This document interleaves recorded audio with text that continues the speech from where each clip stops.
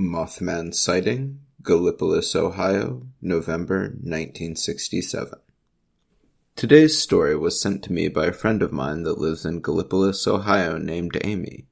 For those unfamiliar with the area, Gallipolis is right across the bridge from Point Pleasant.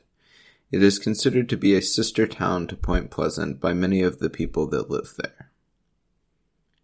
I live in Gallipolis, and an elderly neighbor said that when her children were little, during the time of the sightings, sometimes around November 1967, they were in our backyard playing, and she saw a giant bird-like creature flying towards them.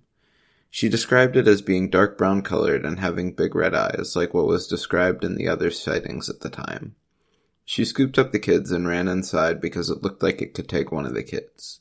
She also said that behind our neighborhood they used to take walks along the railroad tracks, and one day they saw an area in the field where the grass was flattened like a large creature had been laying there nesting.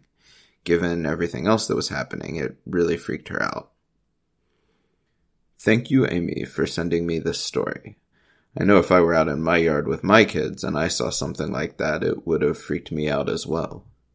Remember, if you've had a paranormal encounter like this and want to send it in, you can email us at webmaster@spookyappalachia.com.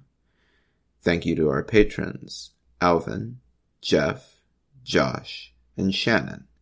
And thank you for listening.